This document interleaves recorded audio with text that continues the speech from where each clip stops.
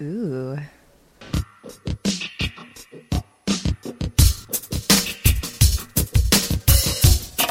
Off the shelf.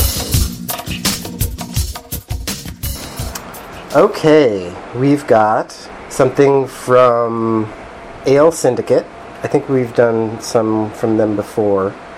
This is the barrel-aged Richie. Okay. And boy, is it barrel-aged. Aged in Woodford Reserve double-oaked barrels, Nicaraguan rum barrels, and Koval rye barrels. Wow, you're probably going to love it. Sounds like a fancy pants beer. So many barrels.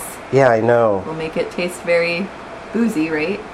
It'll be very woody. Oh, okay. It'll have some of that vanilla flavors from the wood. We'll give it a try. It's his Father's Day beer that I bought him. Even though it's not quite Father's It smells Day yet. really good. Yeah, that's just really good. It's smooth, sweet. It smells like the kind of beer you love. It smells really boozy to me. But it doesn't have that boozy kick. It's a lot lighter than a lot of barrel-aged. I think it has a boozy kick. I think it tastes like a lot of the other barrel-aged beers we've tried. Well, it's an 8%. Okay, well... So it's a lot less.